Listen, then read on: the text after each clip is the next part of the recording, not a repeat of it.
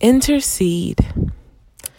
You know, my job is to coach people to bring out their authentic power, to reach deep down inside, to see the greatness that already exists on the inside of them. And one of the things I notice is that people are battling insecurity, fear, and doubt.